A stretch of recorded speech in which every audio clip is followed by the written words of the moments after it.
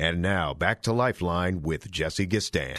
And we are back. One line open, 1-888-367-5329. We are trying to talk about preparation for marriage, post-marriage dynamics, stressful circumstances, especially, in a situation where Michael's call was just really good, really germane. And I'm so glad he set the context from a biblical level. Here, he's a believer, and he knows something about relationships, and he knows something about both the blessing and burdens and struggles of it. He does not want to be single. He is, as it were, cohering together the biblical narrative that it is not good for man to be alone. He's heard me expound on that. That's very much so. He's heard the exhortational warning of Paul in 1 Corinthians 7 that says it is not good for a man to touch a woman. That he's heard that. And then he's also heard 1 John chapter 5:14 that if we ask anything according to his will, God will give it to us. He'll hear our petition. He's heard that. So he's holding the tension of the original design, the warning, and then the promise. That's the way you do it. And then you establish a protocol for preparing for that inevitable day by trusting God and working on yourself. Then you also make sure that you have a level of accountability by which, as you're working on yourself, you are striving lawfully to be the kind of man that Michael says he wants to be. And it's absolutely true. This can be both for the man and the woman. For those of you who are part of our last Rules of Engagement class, I forgot what the series was, but I really did press certain spiritual characteristics relative to our personalities. And I said one of the difficulties that's going to occur if you start dating someone with preparation for marriage, and you guys have two different value systems, and those value systems are radically different. Brothers, if you are seeking to get a 10 and you've got these expectations of what a 10 is, 7 of them are physical, 3 of them are spiritual and mental. You're living in Disneyland. The only way that you achieve a 7-3 ratio of the kind of woman you want is to create that within the context of the relationship. It doesn't come to you that way. Somebody will get that revelation. You don't have a 10 by a person walking up to you that's a 7 or 8 physically and then a 9 or a 10 spiritually and emotionally. When they come to you right, if you are level-headed, feet on the ground, concretely committed to biblical principles, they may be a 4 or 5 physically, and then they may be a 6 or a 7 or 8 mentally and spiritually. They may be more qualified spiritually than they are physically. But if you really understand how to build a relationship, you do it from the inside. And this is where a man will find a good wife, because he will understand potentials that are designed to make him better. Remember now, I'm getting ready to go to the phone lines, but remember, when you are seeking to marry someone, you are seeking to better yourself. Not to simply flank your arms with some chick or flank your arms with some dude. When you are seeking to marry someone, you are seeking someone to help assist you in fulfillment of the imago Dei relative to the twain becoming one flesh.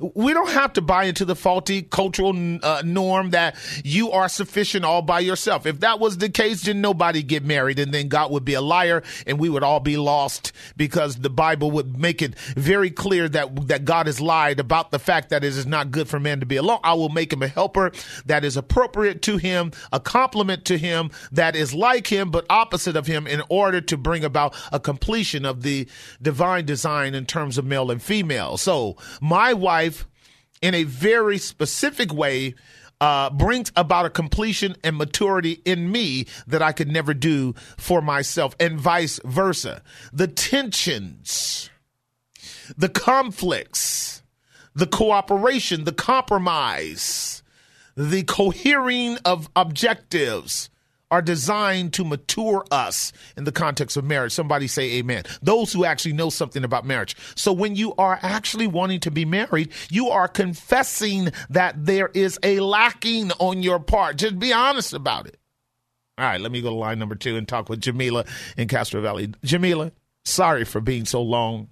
Are you still there? I'm here. All right. What's going on? I have a question unrelated to the topic. Okay. Are you familiar with the San Francisco Bay International Christian Church? Yeah, I am. What are your thoughts on that? What's the point?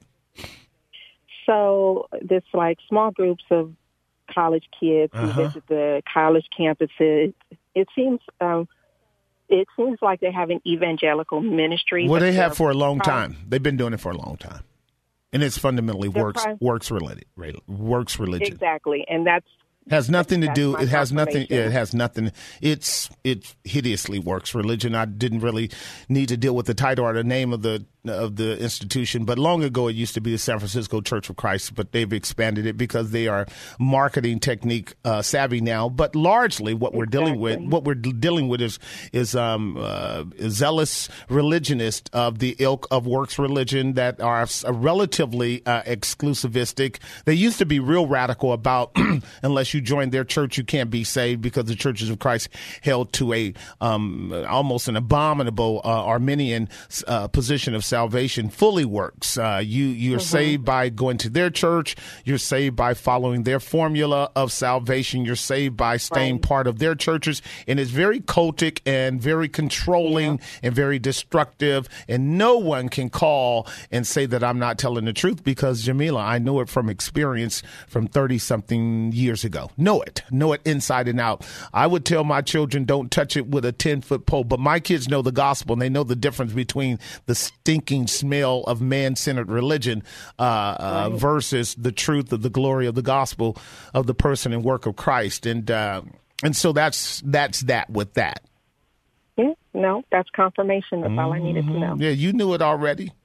I did. I just wanted to confirm. They approached my daughter, and of course, we had to rush down there this past Sunday and just let her know, this is not it. No, so, not even close. Not even close. Yeah. Tell your daughter, do not check her brain at the door.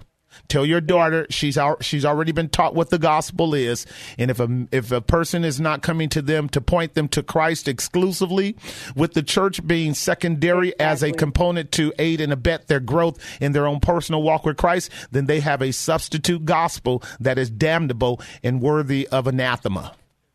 And that's exactly what we were explaining to her yesterday. So, well, absolutely. Well, those are our babies, and they have a tendency to get led astray. But fortunately, they've got zealous mamas and daddies, and that's the way we do it. Yeah.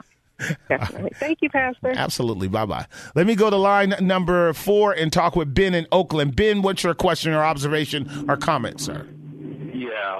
I just want to thank you for doing it. Hey, man, you know what? I'd love to talk with you, but you sound like you're under an underpass or driving in the back of a truck.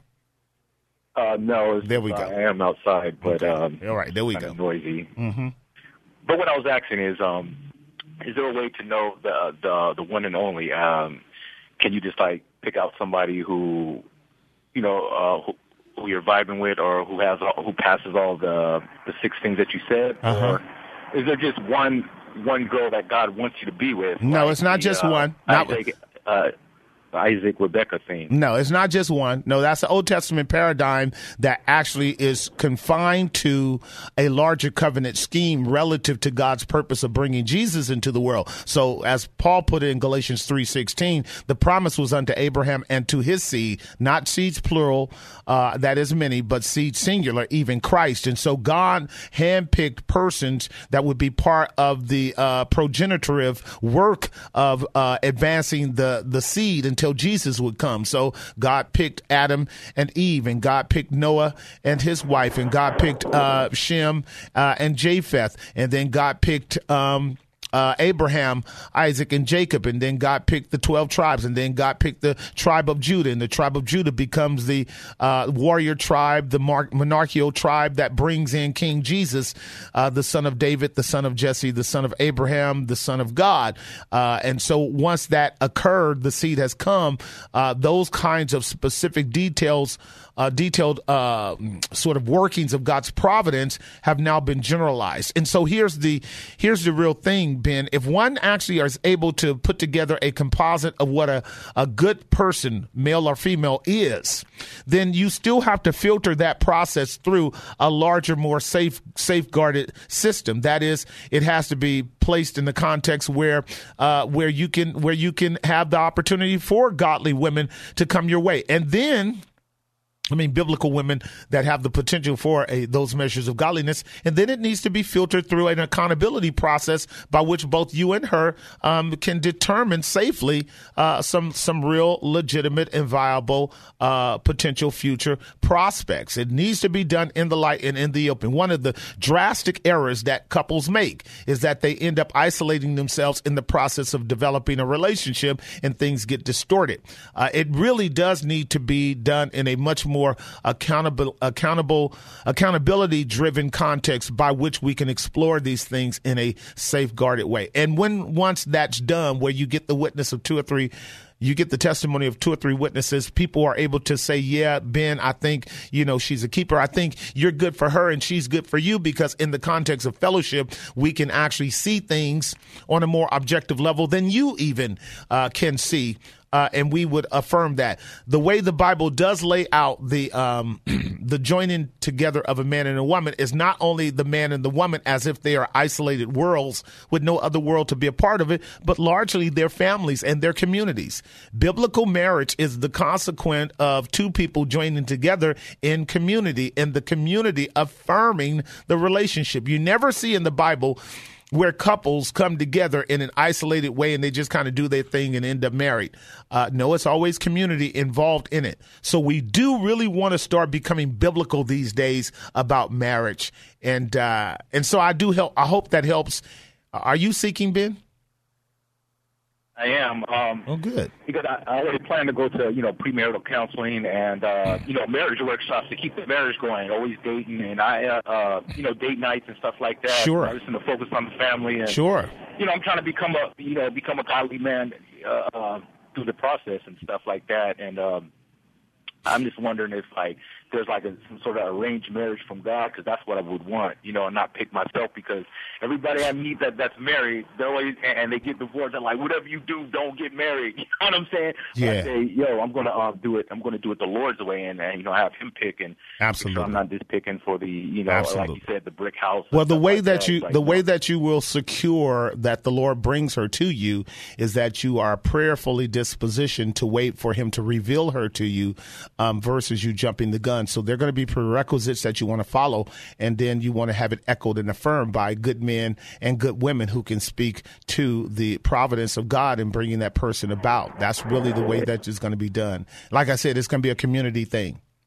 Amen. Okay, brother. Last thing I want to say is keep doing this, man. Because the last time you did a marriage thing was, I think, on 328. Sure. I was trying to download it from SoundCloud. Uh-huh. Maybe once a month do something on marriage, because there's a lot of brothers out here and sisters who that's what we want to know. You know exactly. What I mean? And we don't really get it from anywhere else. And since you do it on Mondays, just speak about marriage more if you can, if you have the time, or if you have the topic. But I will take that in a heartily way, Ben, because I know that it's needed. I certainly will. Thank you, my brother. Blessings. I got to take a break. All the lines are open. No, 3 lines open. 1-888-367-5329. 1-888-367-5329. Ben is right. We need to talk more about it. Christocentrically, biblically, spiritually. I'm going to talk about the 5 ways we can destroy our marriages when we come back on the Monday edition of Lifeline. We'll be right back. And now back to Lifeline with Jesse Gistand. All right, we're back. 3 lines open. 1-888-367-5329. 1-888-367-5329. Ben had some very good observations to make, and he's right.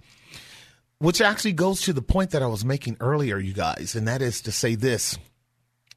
Yes, we live in a crazy world. It's war-ridden, and sin is pervasive everywhere. And yet, we still want to get married. We still want to do the normalcy of relationships in a covenant context and propagate and love God in the context of family. We still want to do that. Why?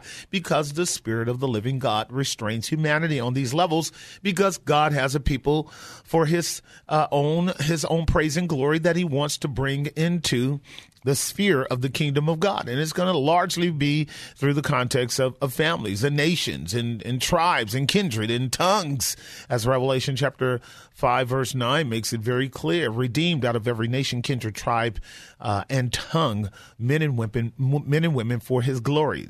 That is sons and daughters.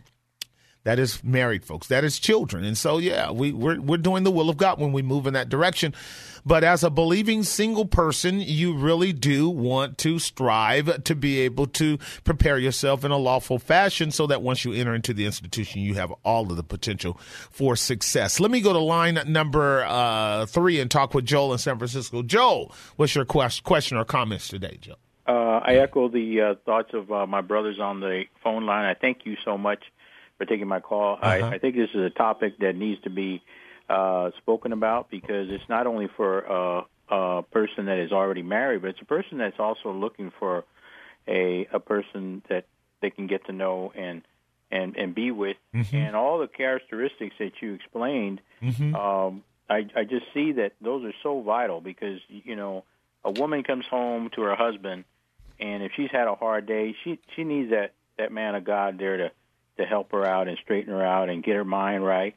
And, you know, just going to work and driving in traffic can be pretty trying. Yes, it can. And take a lot out of you. Yep. And I just think that, you know, what your topic is tonight, it's very, very much needed, because I've been married 37 years, and I can tell you right now that me and my wife, we can talk about anything to each other, and it wasn't always like that. Of course not. You got to put the work in, and she knew the Lord before I did, and she kept praying, and now, you know, I know the Lord, and I understand all the answers to her prayer, and you know, these are just things that strengthen me as a man of God to be able to help others and help my marriage and help my wife when we have times. And I just want to say one more thing about the we have a prayer, a suicide prevention prayer ministry line, and we really need operators right now, because the volume has picked up, and we just wanted to re-mention that with you. Absolutely. Now, do me a little bit of a favor, because I think last time we talked about it, there was kind of a lack of clarity on how to get a hold of you. Can you express clearly how to get a hold of this ministry by which people who have the time to support and answer phone calls and serve men and women out there who are in dire psychological and emotional and spiritual need for someone to talk to them? What's the name of the ministry and how to get a hold of it?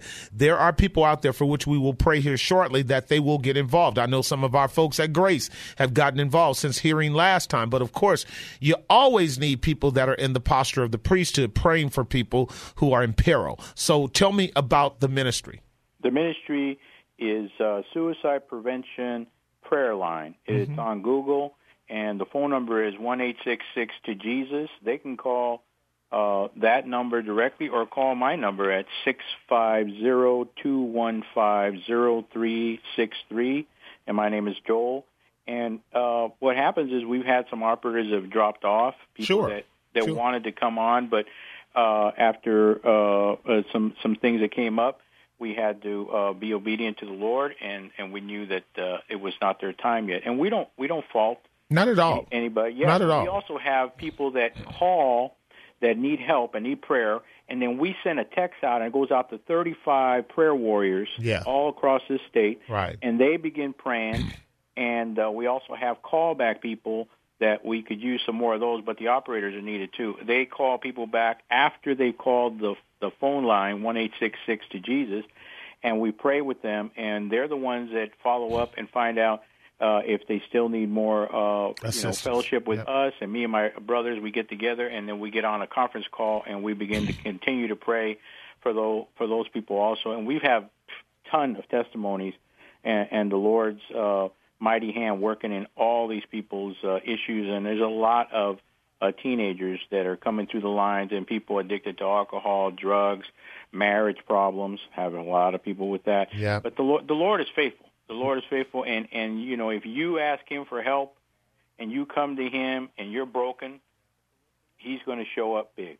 Always. And that's what He's been doing. That's right. And we just kind of wanted to mention that tonight on your show that we need operators, and we're 24/7. We're a nonprofit, and it's all calls are confidential. We do not, Of course. Of course. No, excellent, Joe. No, you know that we are driven as a fellowship to be evangelical, and we have laid down the two prongs of our ministry, and that is to be prophetic and then also to be priestly. And what you're dealing with is the priestly element that also opens the door for you to be prophetic, to preach the gospel and to call men to the only ultimate solution for our problems is the Lord Jesus Christ, not exclusive, but ultimate. And so that priestly posture is something that the church is lacking on in many areas.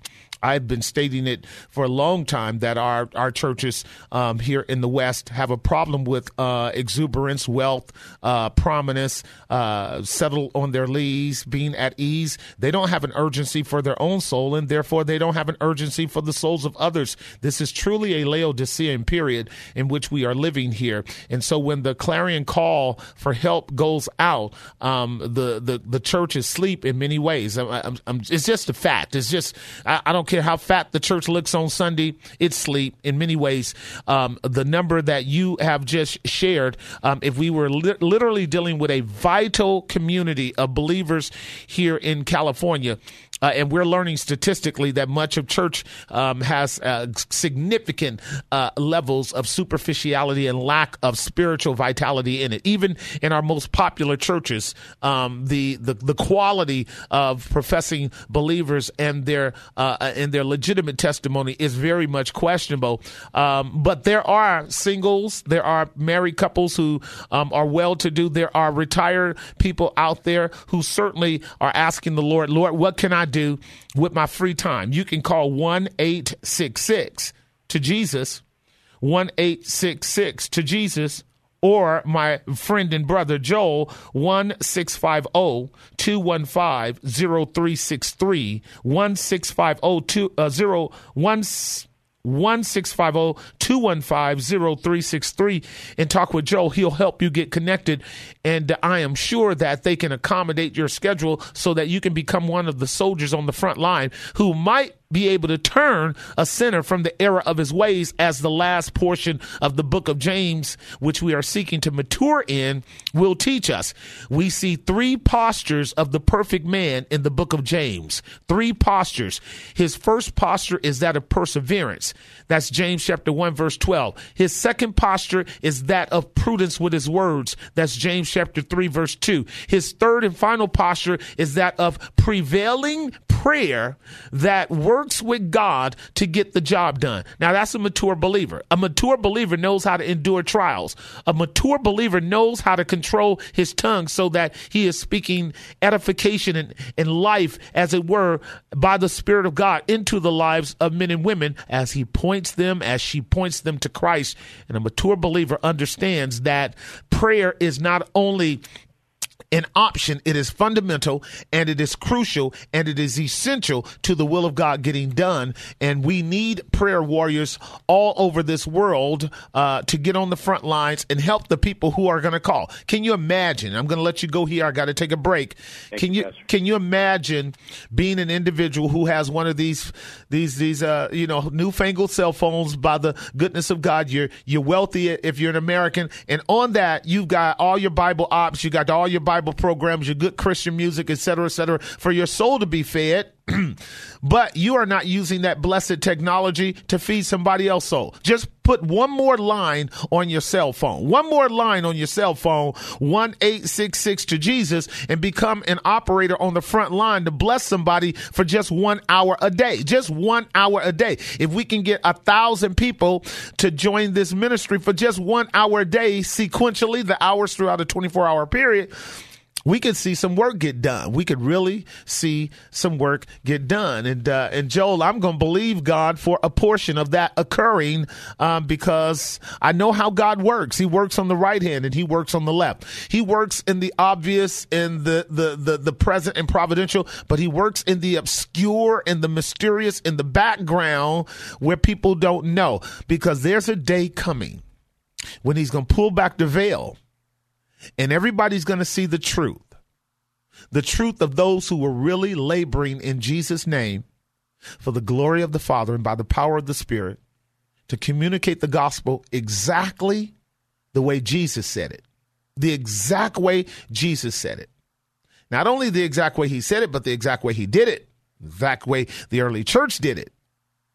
They didn't just wait until they were on TV or radio to do something, because they understood that the reward comes at the end, when Jesus is going to bring to light every hidden thing, the hidden works of godly people serving in the obscurity of those highways and byways and spaces where only Spirit-filled men and women who are authentically ready for the frontline battles of dealing with painful problems and troubles of the souls of men at the level of prayer. We're not supermen. We're not even the one that can get them healed, but we're willing to hear them and pray for them and ask God to do for them what they can't do for themselves. This is ministry in that regard. And it is so pragmatic because you don't even have to leave your home. You can sit up with a cup of tea, cup of coffee, and be part of the ministry that our brother is talking about. Now, Joe, give me the name of the ministry one more time. Joe left him. Prevention Prayer Line. What is it called? Suicide Prevention Prayer Line. Suicide Prevention Prayer Line. Suicide Prevention Prayer Line. We are going to be working to increase the soldiers to step up to do that work. We definitely are going to do that. And we're going to thank God for being gracious enough to smile on the work. And I'm thanking you for calling. And I want you to call me again in about 3 weeks to tell me how it's going. Okay. I will. Bless you. Got to take a break. All the lines are open. Give me a call. 1-888-367-5329. We'll be right back. And now back to Lifeline with Jesse Gistand. And we're back. The time's 6:42. I've got one line open, 1-888-367-5329, 1-888-367-5329.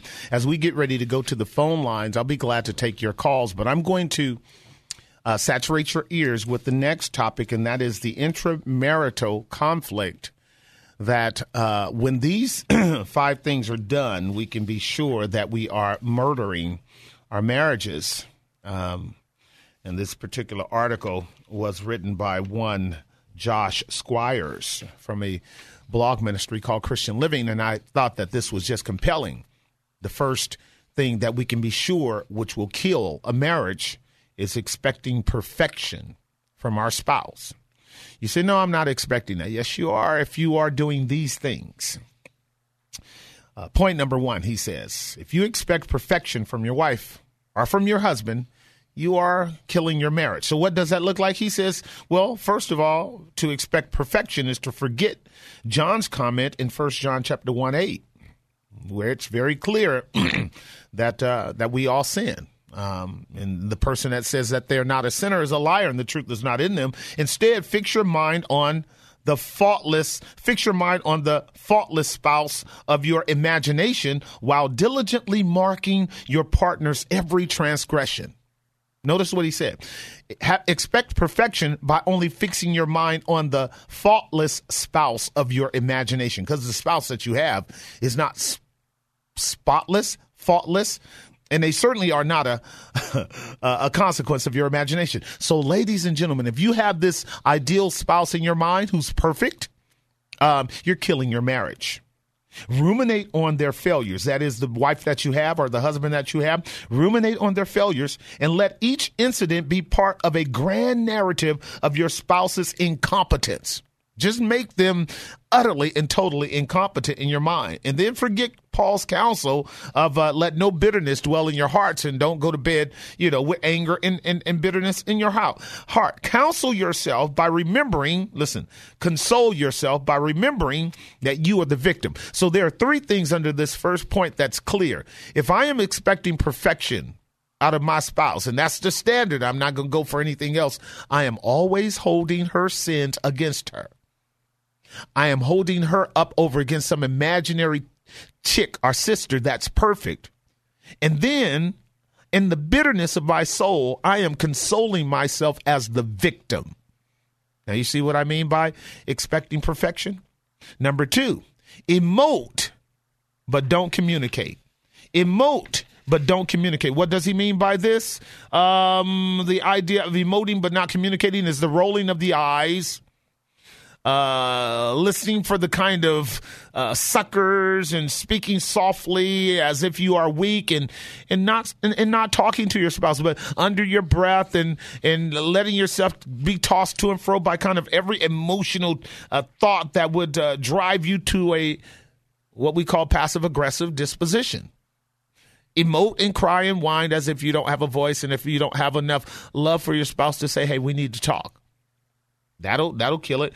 The exhortation of Scripture is that communication that is full of grace, love, and truth, even though the truthful part can be hard, these commandments were obviously written for spiritual people, or at least someone who is really serious about working through their relationships. If you want to avoid these texts, Colossians 4:6, 1 Peter 3:10, Ephesians 4:15, James chapter 1:19, again, being quick to hear, slow to speak, slow to wrath, that verse, we throw those verses out of the window in the context of our marriage when we are in an adversarial role with them because we actually want to kill the marriage.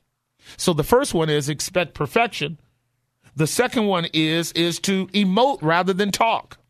There's kind of a childishness there. Third one, keep your options open. Now, that's dangerous, isn't it? If you and I are constantly just thinking about how can I exit? What's the way out? Which way to go? We are killing our marriage. Because until we shut the door and say it's just us two and we got to work it through, and we got to make it better come hell or high water, which I've been saying now for the last several weeks, even, repetitively. Till death do us part by the grace of God. See it? If we are not doing that, if we're keeping our option open, we are killing our marriage. Fourthly, if we're looking out for number 1, when we get to the place where we are doing things for me, not him, not us, me, we're killing the marriage. Nothing is more important than your momentary individual happiness. And by nothing, I mean not even God himself. Refuse to imagine a God who wants you to be unhappy, even if it leads to loving Jesus and being more like him. In other words, the author is saying this. If you have a difficult marriage, it's designed to drive you to Jesus, and driving you to Jesus, if you are a true believer, ultimately makes you happy. All things work together for good to them that love God. I know that for an experience. Both husbands and wives know that we have a tendency to drive each other to Jesus by our imperfections. And once we get there, we go, oh, okay, I see. If my spouse hadn't done that, I wouldn't be here. Hallelujah. And we see then how a husband and wife are really designed to be sanctifying elements in each other's lives. While as yet we should be doing that from a positive side, God does make all things work together. But if I am looking for an exit strategy, I'm always holding stuff against her and I'm operating out of a total passive aggressive mode. And then fifthly, here's the main one. I'm not seeking help. I'm not going to ask for counsel. I'm not going to ask somebody for advice as to how I'm thinking or how I'm feeling or what I'm doing. Nope. I'm isolating myself because I don't want to hear from God. I don't want God to tell me something other than I am thinking through. That's how you kill a marriage. This is exactly how you kill a marriage. Expect perfection. Emote instead of communicate, finding fault, being angry all the time, keeping your option open, looking out for number 1 and not seeking help. Let me go to line number 2 and talk with Jackie and Pinole. Jackie, what's your question, observation, or comment today? Yeah, hi. I'm just calling because I caught the end of the previous call, the guest who was talking about the suicide prayer hotline, yes. And they were looking for volunteers. Uh-huh. And I'm a nurse. You're fading out on me. I have to talk quick. I'm on my way to Bible study, but okay. I'm a registered nurse, okay. And I work with a lot of patients that I encounter on a daily basis. Yes. Who have had suicide attempts, who've actually committed the act, or their thoughts and a lot of depression. And I'm interested in becoming one of those volunteers, and I'm actually rushing going to Bible study, but I wanted to know if there's some information you can put out there that I can catch up get later and call somebody or something Absolutely, like that? absolutely. Do you know about our ministry, Grace Bible Church in Hayward? Yes. Do you know how to call our office? If you're on the website, I can get that information. Absolutely. Call my secretary, and she'll give you all the data about suicide prevention hotline or prayer line, and we would love to have you on the team. Awesome. Thank you so much. Thank you. Blessings. Have a great Bible study. Let me go to line number, let's see, who is first? Let me go to line number 3 and talk with Deborah in Oakland. Deborah, how are you? What's your question or observation or comment? Hello, Deb. Hi, Jesse. Hi. What's going on? Jesse, that applies to everybody. If you cannot relate to people, like you said, Yeah. then that applies to singles as well as to married people, because you have to be healthy and you have to be able to do that Yep. in a single situation as well as a marriage situation. Absolutely. There's no doubt about it. It's relational. Marriage is the paradigm of it. In God's book, he doesn't see us as not really having family. You know what I mean? God doesn't kind of just see us as out there as familyless. So even though we're single, we're supposed to have had a model of that with mom and dad and big brothers and big sisters to prepare us for our turn if that door was to open. But absolutely, this is the Christian paradigm. It's Christ and the church. It's the sons and daughters of God with God our Father and the Lord Jesus Christ as our husband and big brother, right? Yes. Absolutely. We're supposed to be able to be this way with one another as well. But in as much as you know, Deb, we just got a lot of single brothers and sisters out there. You know that just hankering for relationships, and some of us are married, and inside the marriage we're just having tons of problems. And Jesse, also the fact that people, when they don't agree, that's a sign that they need to work on something, and they need to get a qualified person to work with them, not somebody that they will agree with them, but will not help them become more whole than they are. I agree fully. And that's where, as I was talking to some of the earlier single guys about a healthy accountability structure, a healthy accountability system by which we can affirm our growth as well as choices for relationship health and prosperity, et cetera, et cetera. Out of the mouth of 2 or 3 witnesses is every word established. In the multitude of counselors, there is safety with good advice. You make your war, et cetera, et cetera. And that's what community is supposed to be about, right? Yes. Jesse, could I ask you a question unrelated to that, though? Sure. About the ministry called readbible.com. Is that a legitimate ministry? You know what? I'm going to have to look it up, and then you're going to have to we're going to have to revisit that question next week, because I don't know. Is it Read Bible, like READ? Readbible.com. It's advertised on KFAX, but that doesn't necessarily mean that it's... Agreed. Agreed. So I will... Is it rebible.com?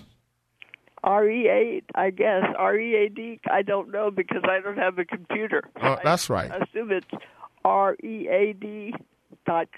So I'll tell you what, I'll check on it, and then next week, the Lord willing, and we are alive and living well, which is what James told us to do in James chapter 4, that we are to say, if I get a chance to look it up, I'll check it out, and then I'll give a brief comment on it. Is it something that you've involved yourself with yet? Didn't my sister go away? Oh, it's good hearing from you. Sometimes when Deb sounds like she's crying, she's not really crying. Maybe she's in a little bit of pain, but she's not always crying.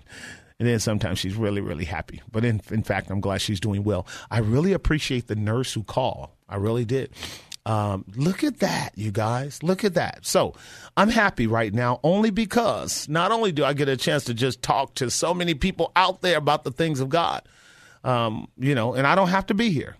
God knows that I know it, and God knows I know it, and I'm thankful for it. I'm so thankful that I'm a voice on the air with my brothers and sisters, but being also a catalyst to push us in a direction of not being so selfish and narcissistic and consumed with what we do. A nurse called and said, I'm going to get involved. Now, think about that. That sister's already on the front lines dealing with trauma issues, dealing with problematic situations, dealing with life or death matters, dealing with people who have all sorts of challenges, emergency situations that are extremely troublesome. Areas of life, traumas of life that you and I are seeking to avoid every day. And yet she's in the midst of it. This is why I also call nurses and doctors who are in their right mind heroes. Heroes. This is going to get her some word in. She's going to continue helping somebody as is her vocation. And then she wants to be part of that prayer line. So I'm going to be praying for this prayer line ministry to just grow and abound. Because I know there are so many of us out there who are not really redeeming the time because the days are evil, that we are not taking opportunity as we ought to be missional in the areas in which God is opening doors for that. So again, I'm just going to declare it as it is. It is Suicide Prevention Prayer Line, Suicide Prevention Prayer Line 1-866 to Jesus, 1-866 to Jesus, or you can call my brother Joel at 1-650-215-0363,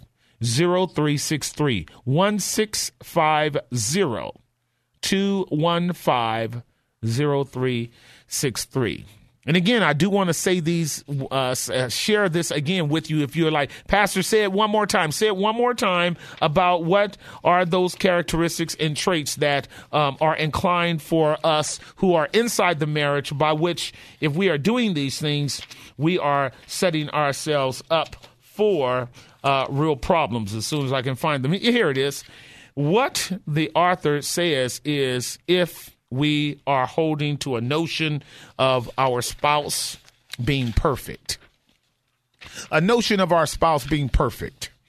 then we are absolutely killing our marriage. If he has to do everything exactly the way you want him to do it, you are not in a process of sanctification yourself.